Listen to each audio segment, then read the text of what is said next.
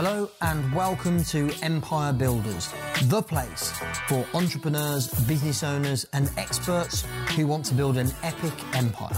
I'm Nick James and thanks for joining me here today. Hey, how you doing? Nick James here. What a phenomenal time to be alive and welcome to episode number 4, apparently. I thought it was number 3, of Open and Real Q&A with Nick J. I'm joined by Jav, who asks the questions, as you know. Jav, what's the first question you got for me today? So the first one is from Amanda Daniels Allen, and it's, what visibility ideas do you have for someone who isn't keen on putting themselves out there? Okay, what visibility ideas do I have for someone who isn't keen on putting themselves out there? I suppose the question itself, Amanda, I'm sorry to say, is a little bit of a contradiction. So bear with me. I think the first thing we've got to ask is, what's preventing you from putting yourself out there? Like, what's the blocker? What's the hindering thought? What's the fear or concern around putting yourself out there? I think most of the time when people have got a fear or concern around putting themselves out there, it's probably either A, a lack of clarity of message, or B, and I'm not suggesting this is the case with you, there might be, let's say, some skeletons in the closet. I'll give you an example, personal example. As you might have heard me share before, I've had numerous businesses over the years, and in 2015, I had a business partnership. We went our separate ways. Let's just say the business wasn't performing the way that I would have liked and that we would have liked. And so it definitely felt like that was a bit of a failure for me. And so in the immediate aftermath of that, I definitely had, a bit like you're suggesting here, Amanda, a bit of a concern, a bit of a fear around putting myself out there. Because I'm like, what are people going to think? Do they think that, you know, I've failed in business, therefore I don't have the authority or I don't have the credibility to teach anything business related? So I was a bit concerned about putting myself out there for that reason. I think what enabled me to essentially, lick my wounds and get back in the saddle, as it were, and start producing content and things like that, was actually to be pretty transparent around the experience that I'd had. Because my fear was, what might people think? So rather than let them come to their own conclusions, which was a concern for me, I just met it head on. I remember the first thing I did after that business partnership ended, we put out like a joint written statement that we kind of compiled together so that our clients knew what was going on, etc. But then I actually made a video just sharing, hey, here's exactly what's going on for me, and here's what's going to happen next, and here's where I feel that I can add most value, and this is where I'm going to focus now, which was, as Amanda, you know, in the field of mentoring and advising and consulting for people who run live events. So the reason I took that approach was because I went, look, the truth is, my credibility then as an entrepreneur, as a business owner, probably was in question because I'd run a business that financially had not succeeded. But my credibility around how to promote and fill and run successful events could never have been in question. So I decided to zone in on that instead. So that's part 1 of the answer to your question, Amanda. Part 2 is then, what ideas have I got around visibility? I think you've then got to look at what you're comfortable and good at versus what you're not so comfortable and not good at in terms of media and how you actually create content and deliver a message. So you might feel more confident or more comfortable in the written word than you do on camera, or you might feel more confident or comfortable recording audio than you do in the written word. So utilize whichever style of content you feel most comfortable and confident in. And I think if you combine those two things, then I hope, Amanda, that you'll feel a little bit more comfortable with becoming visible. But what I do know is that there really isn't much of an alternative, because if you're not visible, you're invisible. And if you're invisible, then you can't generate inquiries, opportunities, leads, clients, customers, sales, income, and you can't make impact. And ultimately, I'm guessing the reason you run your business is because you want to make an impact, you want to make income, and you can't do that without visibility. Next question, Jav. The next one is from Claire Morton. Yep. And it's, how do you see sales team strategies going in the next 3 to 5 years? Okay, so how do I see sales as a broad term and sales teams and strategies around selling going in the next 3 to 5 years? I think there's been a bit of a shift probably over the last 5 years, whereby there was a time where like almost all companies had sales teams. Then we went through a phase where it kind of was seen as a bit old school to have a sales team. So a lot of companies did not have sales teams. So they did a lot more business online. They didn't have people in their business who were focused on outbound calls, appointment setting, attending, face-to-face meetings, etc. And I think over the last few years, we've actually gone back a little bit to old school. We've got 6 full-time people in our team who are dedicated to outbound sales and selling and closing deals. And what I find is that around about 50% of the sales we make happen as a result of a conversation with somebody in our sales team. In other words, if we did not have that sales team, we probably wouldn't make half the sales we make. And as I already referenced in the previous question, like sales equals impact and income. So it's not just about salesperson brings the money in so that we can make more money. It's like, well, if you don't sell and you don't close deals, you can't make the impact you want to make in your business either. So I actually think that in today's environment, and I predict this will continue next 3 to 5 years, I think a lot of people now, like I said, pre 2016, 17, people were buying online quite fluently and readily. I'm not saying that people don't buy online fluently now.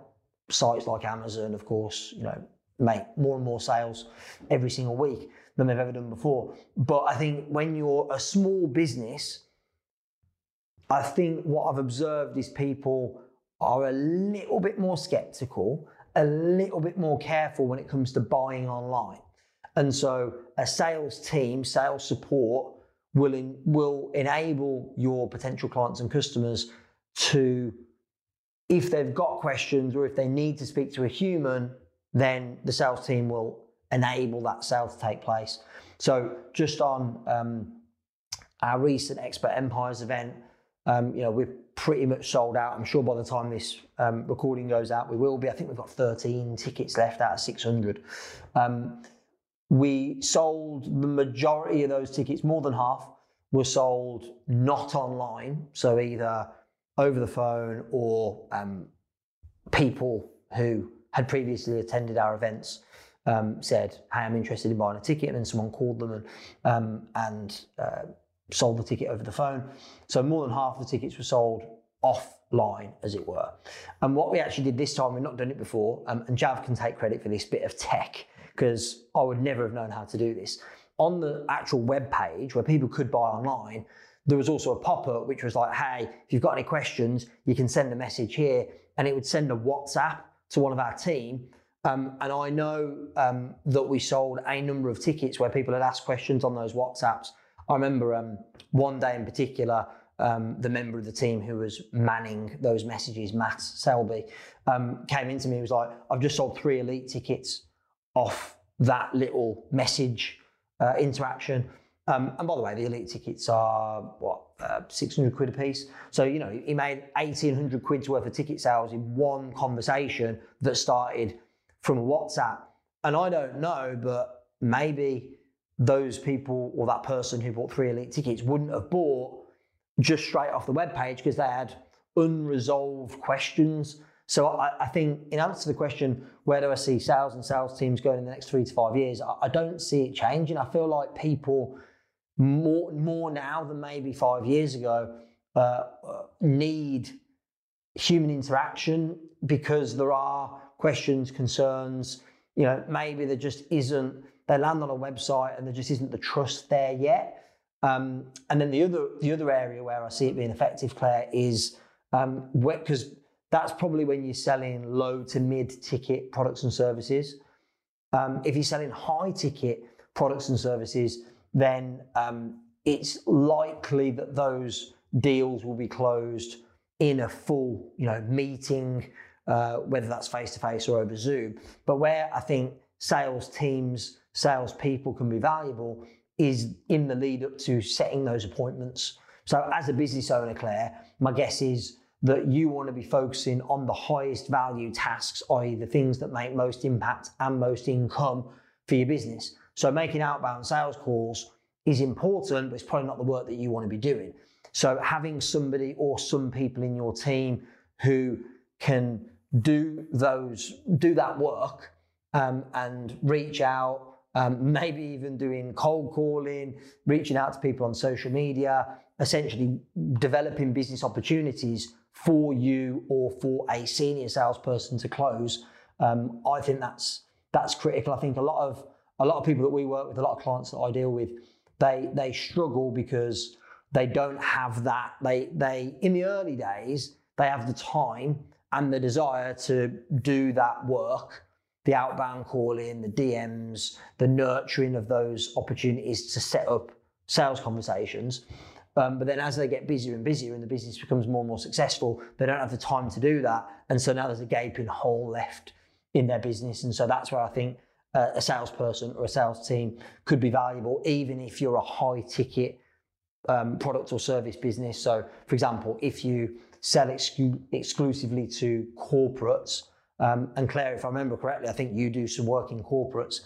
So for you in particular, having another person or other people in your business that do the legwork to develop those opportunities to then set up a meeting for you to actually go in and close the deal or have a Zoom call where you close the deal. I think that's where I see sales and sales teams right now and in the next 3, 4, 5 years.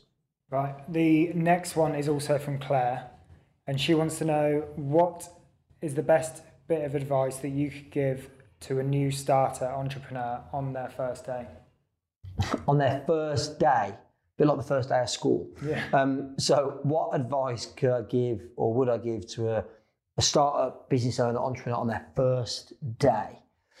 I think on day one, well, I'm going to come at this from two angles. One, what not to do. On day one, don't spend time on designing a website or branding or like getting business cards made, or you know what, I wouldn't even set up a formal company. I wouldn't bother. The first thing I would do on day one is ask myself, who is my ideal client or customer? What do they want more than anything that I can provide? Or what's the pain or problem that they want to solve more than anything that I can solve? And what's the package, the product, the service that I can offer that's going to deliver that? I'd get super clear on that. That's day one.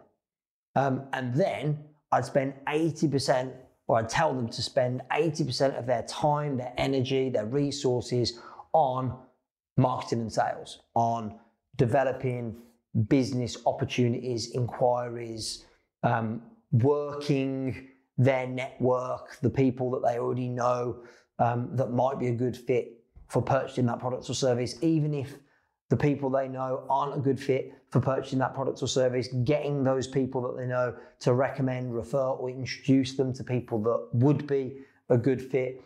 Yeah, that's probably day one and week one.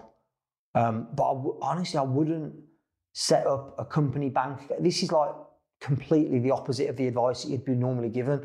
I wouldn't set up a company bank account. I wouldn't set up a limited company. I wouldn't build a fancy website. I wouldn't do any of this stuff.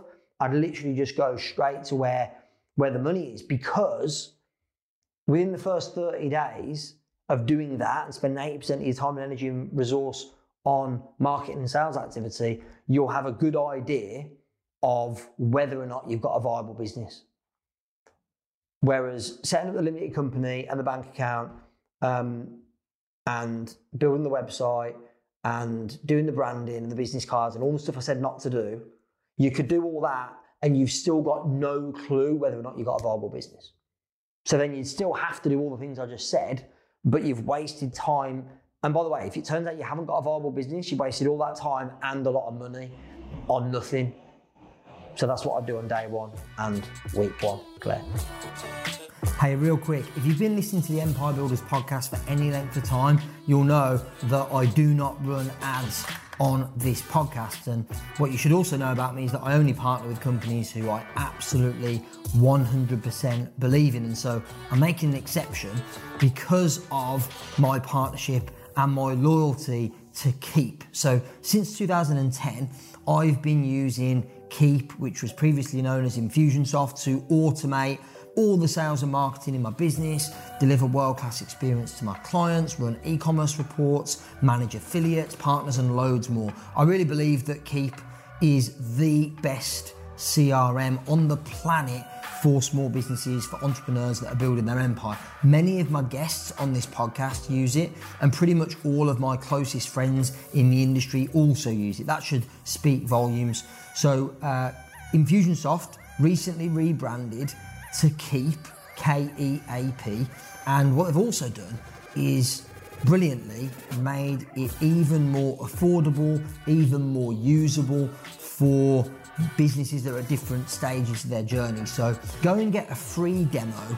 All you need to do is go to keep.com, that's K-E-A-P, keep.com/Empire Builders. And by using that link, I've negotiated the best possible deal for Empire Builders subscribers. So go to keep.com/Empire Builders. You get a free demo, and when you go through that unique link, it means you'll get the best possible deal because you're a subscriber to this podcast. So let's get back to the show. Right, the next one is from Natalie Potts, and she's asking, who have been your key influences in your life? Natalie, who have been my key influences in my life? Other than Jav, obviously, been a key influence in my life, as he asked the questions. Who have been the key influences in my life? There's so many. So the first few that come to mind, my mum has to be number one key influence in my life, has to be. So my mum was a single mum throughout most of my childhood. She had a crazy work ethic, so she worked full-time. Well, when I was very young, she basically realised, because she was a single mum, that she was going to have to go out and get a, not just a job that would get her a bit of money, but a proper job that had opportunities and career progression. And she went and got, with no qualifications and no experience, went and got a pretty good job as the manager of, I think originally the first job, she was managing a snooker hall for a leisure company that owned a chain of snooker clubs all over the country. And then before long, she was managing the region, and then she became ultimately she became the operations director for this big corporate.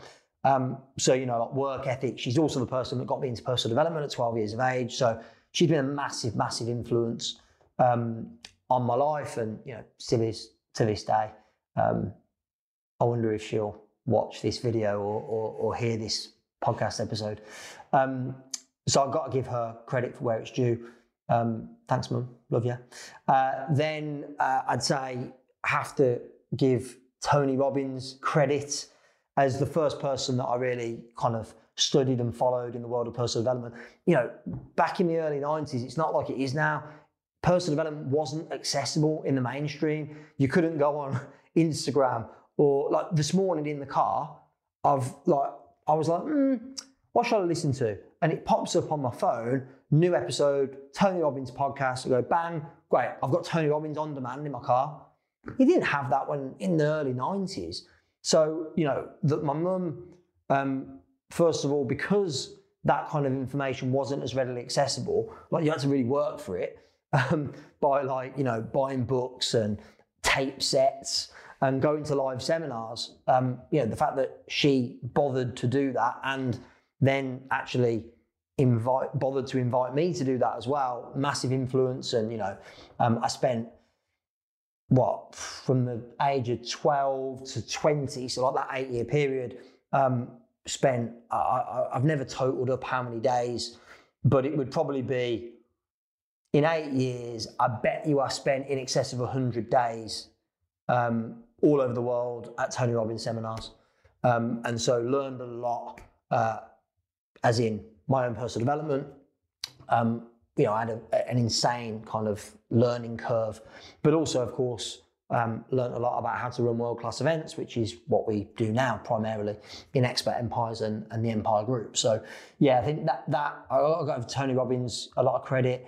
And then I'd say Andy Harrington, who's a dear friend of mine and gave me a job in my early 20s in sales for his seminar business, his NLP training company, taught me how to sell, taught me the basics of marketing, and taught me indirectly how to run a business, because he only had a very small team when I joined. I think there was like 4 or 5 of us.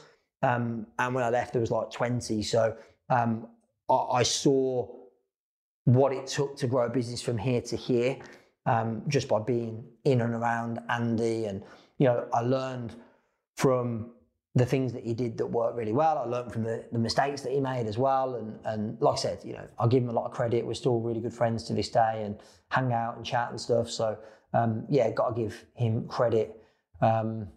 Yeah, those are probably the 3. There's loads of others. I could go on literally all day about people that have been major influences.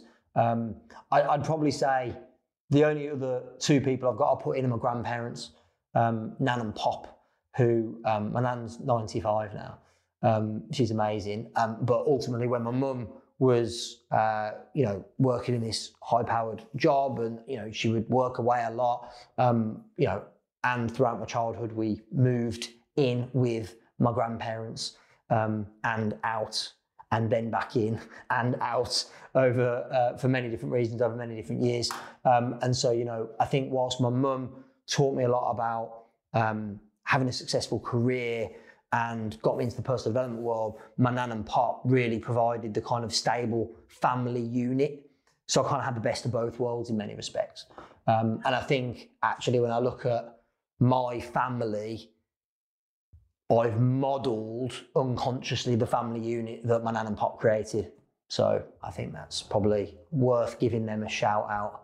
My Nan definitely won't watch this video or listen to this podcast, but you never know, maybe my mum will play it for her or something, because they live with my Nan lives with my mum now. So yeah, got to give them credit where it's due.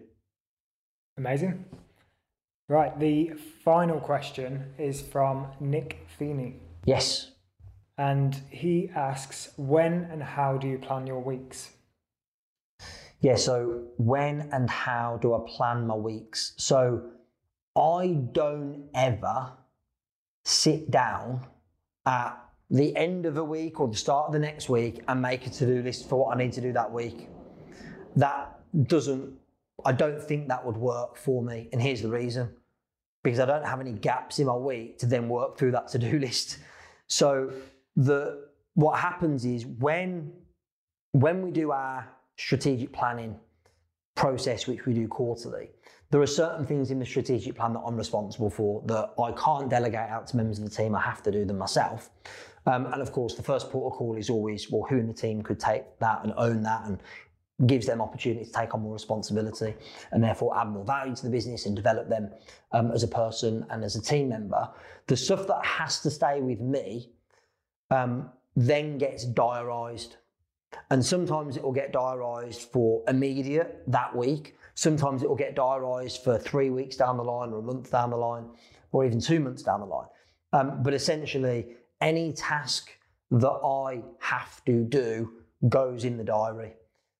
The only exception to that is I'll have a day a week, normally, which we call a CEO day. I might have shared this before on this Q&A, I can't remember, which is essentially an empty day where I'm able to be strategic, to review our progress towards our goals for the quarter and the year, to work on the vision for where we want to go in the businesses, to reach out to key strategic partners, build relationships, that kind of thing.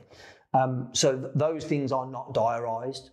So I suppose on those days, I might make a quick list of the key people I want to connect with or things that I want to work on that day.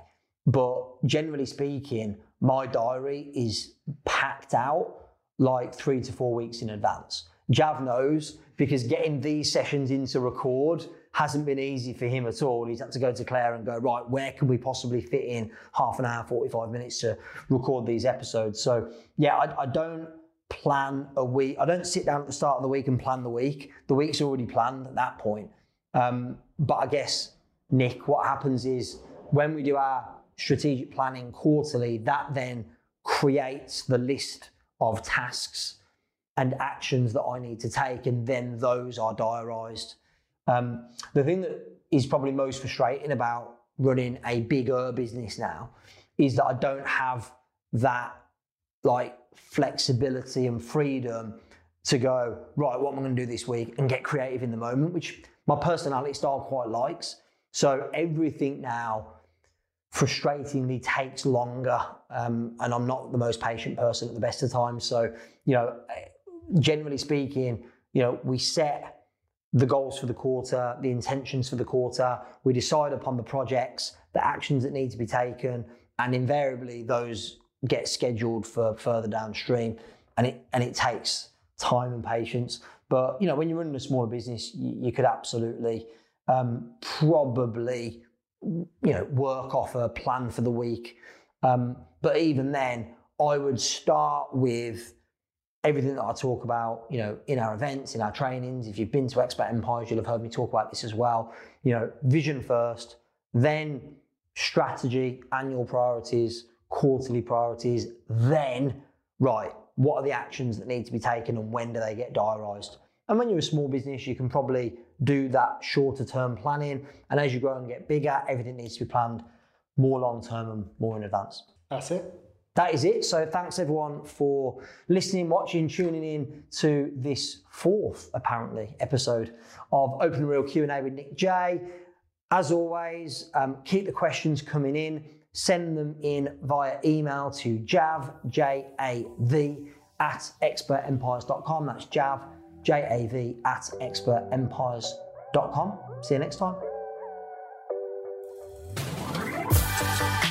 Okay, that's it for today. Thank you so much for listening to Empire Builders. Please subscribe, leave us a review on Apple, on Spotify, on other platforms, and share the love, tell your friends. Remember, till next time, the more you connect, the more you collect.